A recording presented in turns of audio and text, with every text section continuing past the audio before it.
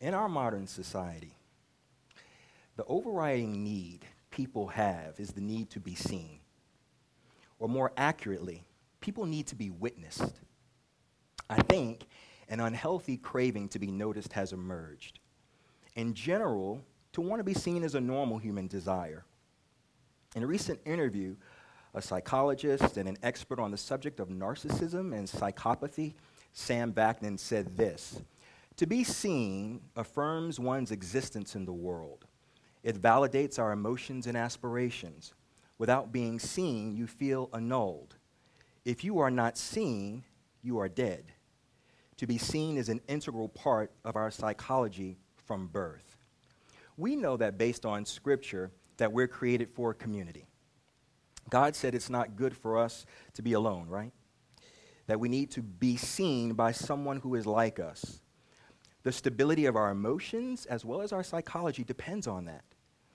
If people are not seen, they will even prostitute themselves to anyone who will see them, even if those options include being objectified and mistreated. They'll be maybe less discerning and discriminating about the types of relationships that they engage in. For example, when the children of Israel believed that God didn't see them and care for them, they were actually willing to go back to Egypt to oppression and enslavement, back in Exodus 14:12. So to be forgotten was worse than being abused. People will fight to be remembered, to always be in someone's purview. Today, people are trying to fend off more than just a mere loneliness, but a kind of existential loneliness. Nowadays, the need to be seen has risen to extreme proportions. Because of the explosion in our population numbers, we've got 7+ billion people on the planet, but also the breakdown of established, long-standing social frameworks, people feel less known and more alone than ever before. The disintegration of the family, community, and other social institutions has left countless starving for attention. And so to compensate for that scarcity of being seen and therefore valued, a mass movement in the pursuit of celebrity has ensued. Celebrity. Celebrity just means someone who has greater visibility than most. Celebrity has historically been reserved for the few, for the elite. There's always been a celebrity culture, but nothing near the volume and the desperation that I think we see today. And with the advent of the internet and social media, the masses have access and opportunity to celebrity not available before now.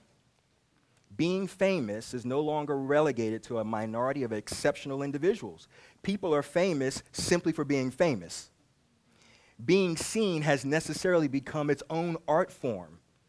Many are attempting to perfect the skill of being seen. Today, if you don't stand out, you are left out. Everyone wants to be seen because now everyone can be seen. Now, the focus is on image manipulation and image management. We've become an optics and appearance-based culture. And so the race is on to see who can garner the most attention. Now, do you all think that the church is immune from what I consider to be a recent attention-seeking phenomenon? As far as I can tell, I don't think so. Attention-seeking and image sculpting is a sinful human proclivity and propensity. That is true for us today, and it was true for those in the Scriptures. So, turn in your Bibles, if you're already there, to the book of Galatians. We just read Galatians chapter 1, verse 1 through 2:14. And we're going to start, I'm going to focus quickly on chapter 2, verses 11 through 14 to set the stage, but then we'll look at the events that led up to this point in Paul's letter. That particular passage in chapter 2, verse 11 through 14, contains the confrontation between the Apostle Paul and the Apostle Peter. And Paul recounts the incident for the church at Galatia, and he tells them that he confronts Peter at the city of Antioch because Peter distanced himself from the Gentiles when James, Jesus' brother, and his disciples showed up to the party. Peter was socializing and having a good time with his other brothers and sisters in the Lord, but when James and his entourage showed up, he apparently was more concerned about his image and how he would be seen by the rest of the Jews who were of the circumcision party. And so Peter changes his stripes and removed himself from the other Gentiles.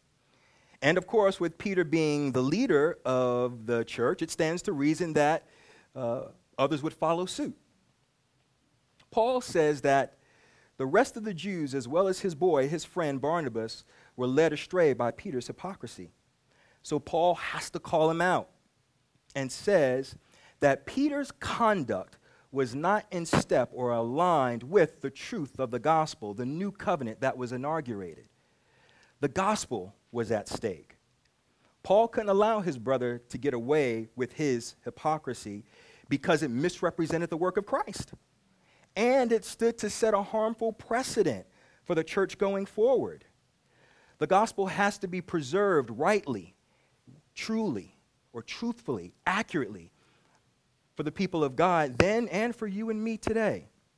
We know that the gospel is not for a select few, and that it is in and of itself good news that we, you and I, who were once not God's people, have now become his people through faith in the Lord Jesus Christ. So I want us to come to this passage from a slightly different angle. I want us to ask this question, not about Peter, but about Paul. And that's this.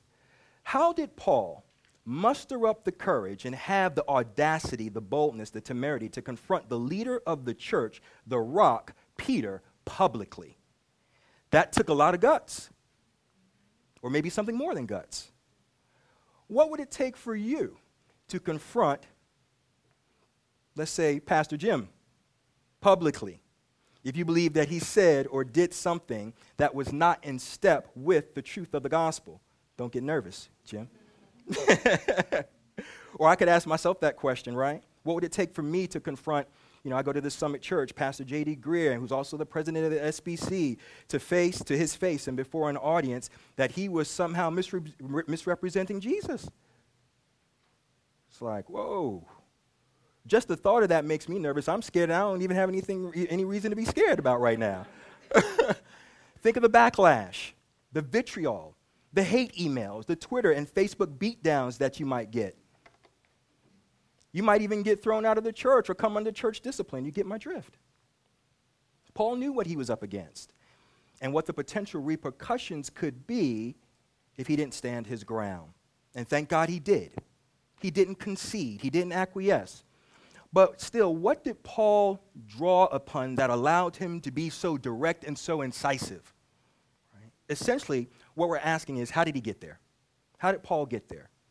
Well, the first 1.5 chapters of the letter to the Galatians explains that and answers that question for us. And the answer is this. Paul, through salvation in Christ, learned to care less about the opinions and the approval of others in order to preserve the gospel for the church, for you and I. So the title of the sermon, as is in your bulletin, is Man's Admiration or Gospel Preservation. When we look back at what Paul says from the very beginning of this letter and how he addresses the issues in the church, we see in chapter 1, according to verses 6 through 10, that many Christians there were being coaxed and cajoled to turn away from the gospel to a different gospel. Some, Paul says, are troubling you and want to distort the gospel of Christ. Who was doing this and why? Well, there was a bunch of conservative Jews who came to Galatia after Paul had shared the gospel and had established the church there. They were legalizers who came from Jerusalem, and they were claiming to be disciples or disciples from the Apostle James, again, Jesus' brother. Essentially, they were telling the Gentile Christians there that Paul's doctrine was wrong.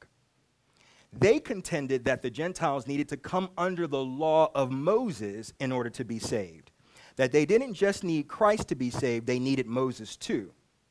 They not only needed grace, they also needed the sign of the old covenant, which was circumcision.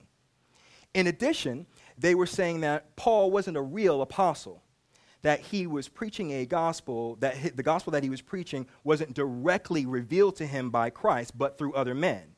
And on top of that, they were also accusing Paul of preaching a false gospel by suggesting that the Gentile Christians didn't need to obey God's law at all, that the law was somehow abolished according to Paul's preaching. Paul had to show that the issue was not one of who does or does not keep the law, but rather on the basis that God reckons sinful man righteous according to Christ's death and resurrection. So the main issue that Paul was fighting against on behalf of the church was a salvation by works rather than a salvation by grace. And it was these false teachers themselves who were attempting to undermine Paul so as to separate the Christians from him and from Christ. Paul, as you can imagine, was irate and beside himself. He says in verse 6, "I'm astonished that you all are so quickly turning to a different gospel." In other words, in our vernacular, we might say, "What are you doing? What's the matter with you?" His tone throughout his letter suggests a disposition of indignation and perplexity. You ever care so deeply about someone who you knew was about to make a huge mistake? Some of you parents know that feeling with your children or with your teenagers. Some, if not all of us, have had relationships and do have relationships that are extremely important to us. And when we see one of our loved ones heading toward a cliff by making a decision or choice that is more costly than they realize, that can be extremely painful, extremely painful. And you're overcome by this deep sense of love as well as anger and sadness all at the same time. And you just want to shake that person and say, "Please don't do this." You beg them and you implore them, "Don't do this." That's the position that Paul was placed in. He was undone. You have to remember that these churches that Paul was planting, he was heavily invested in. He knew, they were like his children, and he was a father figure to them. He knew what was at stake if he didn't do something about what was taking place there. The church was being troubled by those who were distorting the gospel.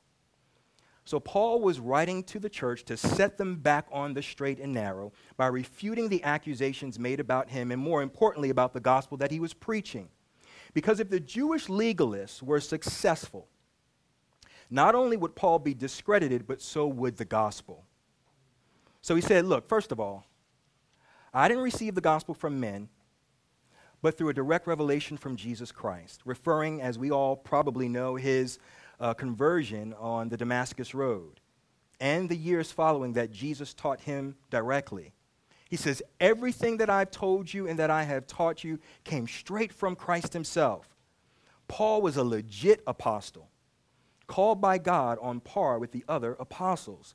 He had a bona fide authority to preach the gospel to the Gentiles, just like Peter, James, John, and the rest were set apart to preach the gospel to the Jews. It's why the very first verse of his letter in his opening greeting says what? "Paul, an apostle, not from men nor through men, but through Jesus Christ and God the Father." You know, I took a moment in preparation for this sermon just to kind of thumb through Paul's letters. And in his greetings to the churches he was writing to, the letter to the Galatians was the only one that begins with that statement. It's the only one. And then Paul repeats this in verse 11, as we read in verse 12. You see it there. "For I would have you know, brothers and sisters, that the gospel that was preached by me is not man's gospel. For I did not receive it from any man, nor was I taught it, but I received it through a revelation of Jesus Christ." It's important to know, too, that Paul was not trying to keep all the Christians for himself. He wasn't clamoring to lose his members to another church, the way maybe some might do in the modern church today, because they need as much attention and as many followers as possible to validate them. Paul was not self-promoting or trying to amass some sort of huge following because he needed to be accepted. He says as much in verses 8 through 10. "But even if we, or an angel from heaven should preach to you a gospel contrary to the one that we preached to you before, let him be accursed. As we have said before, so I say it again. If anyone is preaching to you a gospel contrary to the one that you received, let him be accursed. For am I now seeking the approval of man or God? Or am I trying to please man? Because if I was trying to still please man, I would not be a servant of Christ. Paul throws himself under the bus if it means preventing the Christians there from turning to a false gospel. He basically says, by me telling you that even if I change my tune and come preaching to you a different gospel, don't follow me, who am I trying to please by doing that? In other words, if you've got to walk away from me in order to keep Christ, so be it. But don't walk away from the true and only gospel. Paul says in 1 Corinthians, be imitators of me as I am imitators of Christ, or follow me as I follow Christ. From his standpoint, the opposite would also be true. If I'm not imitating Christ, don't imitate me. If I'm not following Christ, don't follow me. Paul wasn't holding tightly on to whatever acclaim that he or celebrity that he had attained. If he were self-serving and self-seeking and a narcissist, he absolutely would be fighting not to lose a single one of his followers. He didn't care about that. Interestingly, by contrast, that's exactly what the false teachers cared about. That's exactly what they cared about. In both chapter 4, verse 17, as well as in chapter 6, verses 12 through 13, Paul tells the church about the selfish motives behind their seduction and their false teaching. He basically tells them they're manipulating you and using you. They don't care about the state of your soul and your eternal salvation. The only reason why they're turning to you, trying to turn you rather, is so that they can boast in your flesh. They want to report back to their superiors about how many foreskins or how many circumcisions they've been able to collect. They're trophy hunters. They're predators. It would be the equivalent today of churches deliberately reporting, let's say, mass conversions and baptism as a sign of a success of their ministry rather than bringing glory to God. Paul says, you're being played. You're being played. And on top of that, they don't want to be persecuted for the cross of Christ. They want an easy gospel that makes them feel good. They hate the cross and the message of the cross because they cannot boast in themselves. The cross is humbling, and they need their pride to survive. You know, many whom I counsel struggle with identity and security-related issues. They're brought low with anxieties because of their desperate need for approval. Their sense of self-worth depends on constant affirmations.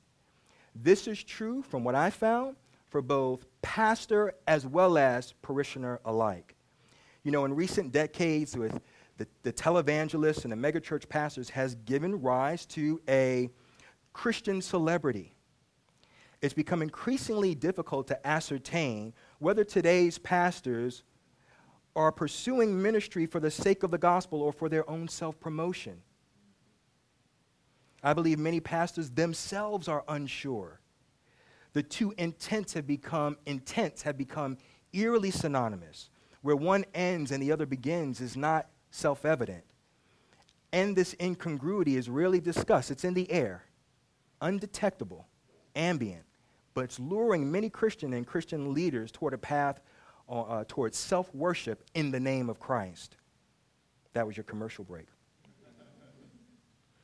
One of the other methods Paul uses to fight the accusations made against him and bring the church back was his own personal history. He says, y'all know my story.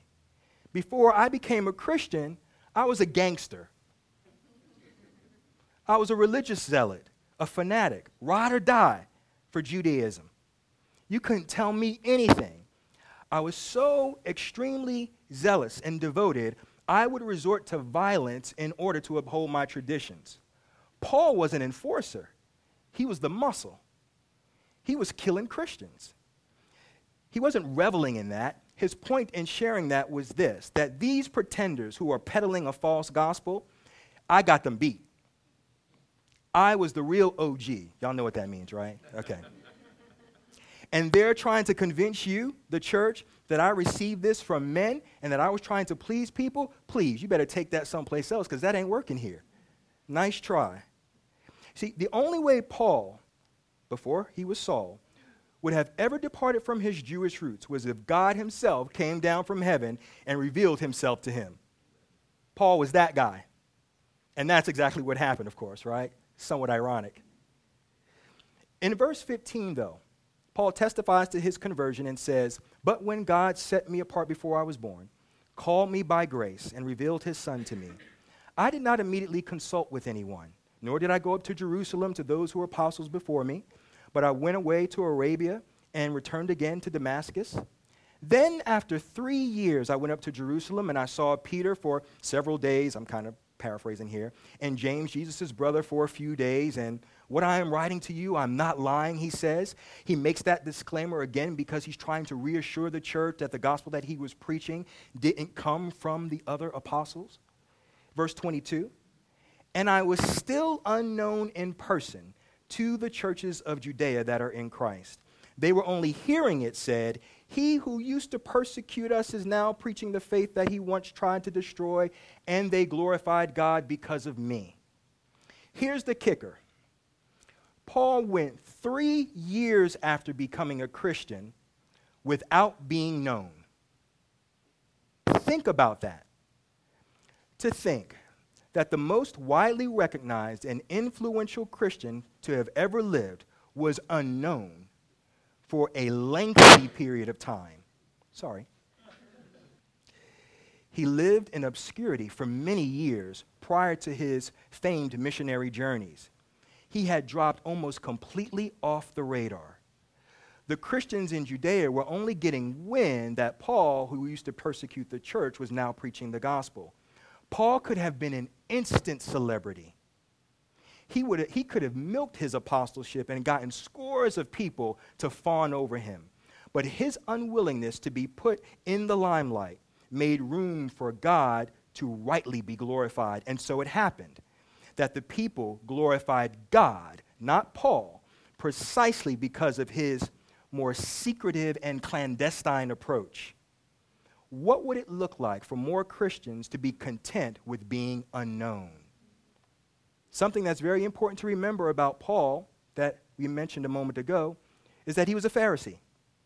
He was, in fact, a Pharisee of Pharisees. Do you remember what Jesus says about the Pharisees? In the Gospel of Matthew, chapter 6, as well as Matthew 23, Jesus indicts the Pharisees for being hypocrites. He tells his disciples, "Don't be like them, because they do everything to be seen. Beware of practicing your righteousness before other people in order to be seen by them, for then you will have no reward from your Father who is in heaven. Oh, and when you pray, you must not be like the hypocrites, for they love to stand and pray in the synagogues and at the street corners, that they may be seen by others. Truly I say, they have received their reward. Oh, and by the way, and when you fast, do not look gloomy and disfigure your faces like the hypocrites, that they may be seen by others. Truly I say to you, they have received their rewards. The scribes and the Pharisees sit on Moses' seat, so practice and observe what they tell you, but not what they do. They preach, but they do not practice. They do all their deeds to be seen by others." So for Paul to do a complete 180 is completely uncharacteristic, both of him as well as his kin. In his former life before Christ, he would have relished all of that attention. Paul used to be like the Judaizers and the legalizers. He remembers what it was like to be ruled by appearances and by externals. He gloried in it. But after he met Jesus, he crucified his selfish and worldly desires and replaced it with Christ and Christ alone. Now, you all might think that 3 years is a long time. How about we add another 14? That's a total of 17 years. And during that time, Paul went to the Mecca of the church, the city of God, Jerusalem, twice. Just twice. The place where all the big names were, all the people of influence. where all the decisions were made about policy and how the faith was to be enacted. That's like if Paul were alive today, he would be passing on, I don't know what, the Gospel Coalition, Promise Keepers, Southern Baptist Convention, or any other major church or denominational conference year after year after year. He'd just be clicking no or maybe on the Evites, right? You know conversations were happening like, maybe Paul will come this year, and someone else responds, doubt it, but a man can always dream, right? When Paul finally decides to attend, he did so, as he says, because of a revelation, and thought, you know what, it's been long enough. I need to go and meet with the leaders of the church and let them know what the Lord has been doing. I need to be held accountable. I want to make sure that I have their support. Don't mistake Paul's inconspicuousness and his isolation as rebellion, okay? He wasn't a control freak. He didn't act like he didn't need anyone or like he could do the church by himself. He didn't care. He did care about people's thoughts and opinions in some ways, but not at the expense of pleasing God. And so he wanted to speak to Peter and James and John and the rest of the apostles for his ministry to be evaluated and to be endorsed. But interestingly enough, 4 times Paul says upon meeting with them, they seemed influential. If you take a look at chapter 2, we read it. Once in verse 2, twice in verse 6, and once in verse 9.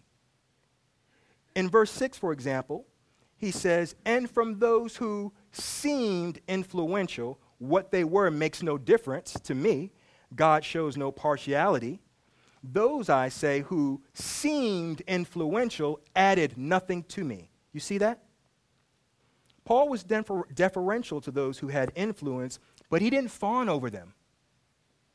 He didn't kowtow and go out of his way to ingratiate himself. He wasn't a people pleaser like that, especially because in this case, the gospel and the health of the church was on the line. In fact, he says in verse 4, more brothers came in to spy out their freedom, and bring them into slavery through the works of the law by trying to get Titus, who was a Greek, to be circumcised. But not on Paul's watch. He said they did not yield even for a single moment. Why? So that the truth of the gospel might be preserved for the church. The truth is this. Most times when we put on a face, and we all put on a face from one time or another, when we put on a mask and when we care more about our image and being liked and we act hypocritically, usually the gospel is not at stake. But sometimes it is.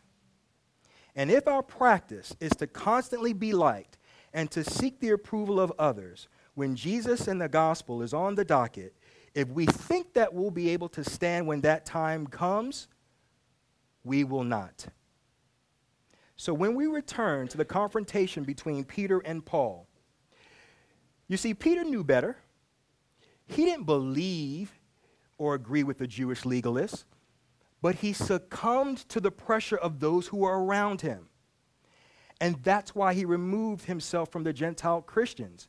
Boy, the things that we will do to fit in. You can know that something is wrong and still betray with your actions. The Christian life is not just about having the right theology. That's important, or about knowing what to believe. We know that that's important. But our conduct also has to agree. Peter's conduct, his actions were not in step with the truth of the gospel. And so Paul had to confront his brother publicly on his hypocrisy in the same way that he had to hold the line by not conceding to the legalizers who wanted to have Titus circumcised. The gospel had to be preserved. From a human standpoint, what would the church look like today had Paul not taken the stance that he did? Where would our faith be? What would our church services look like? We wouldn't be saved by grace. We would, but we wouldn't know it. The cross would be nullified. Our preaching would be some sort of hodgepodge or mixture of grace and works that saves. Can you imagine the confusion that that would cause? And we would still be dead in our trespasses and sins without hope. And as bad as that would be, I'll do you one worse. What if Jesus let the pressure and the approval of others prevent him from going to the cross? What if he never told Peter, "Get behind me, Satan, because you're not savoring the things of God, but of man," and decided not to set his face toward Jerusalem and complete the work that his Father had told him to accomplish and had sent him to accomplish? What if Jesus became a puppet of the Pharisees? What if he stopped preaching, healing on the Sabbath, casting out demons, opening the eyes of the blind, every time the scribes and the Pharisees around him told him to? He wouldn't be the Savior that we know and love and have surrendered our lives to today. Jesus didn't receive glory from people. Praise God for that. He let nothing or no one stop him. And we're all here today with countless others, present and past, who have benefited from that more than words can express, from his resolve and his faithfulness to us. Man's admiration will at some point collide with the preservation of the gospel. Who we revere will determine who we serve. What choice will we make when that time comes? Will we show partiality? Will we play the favorites? Remember this: for freedom Christ set us free.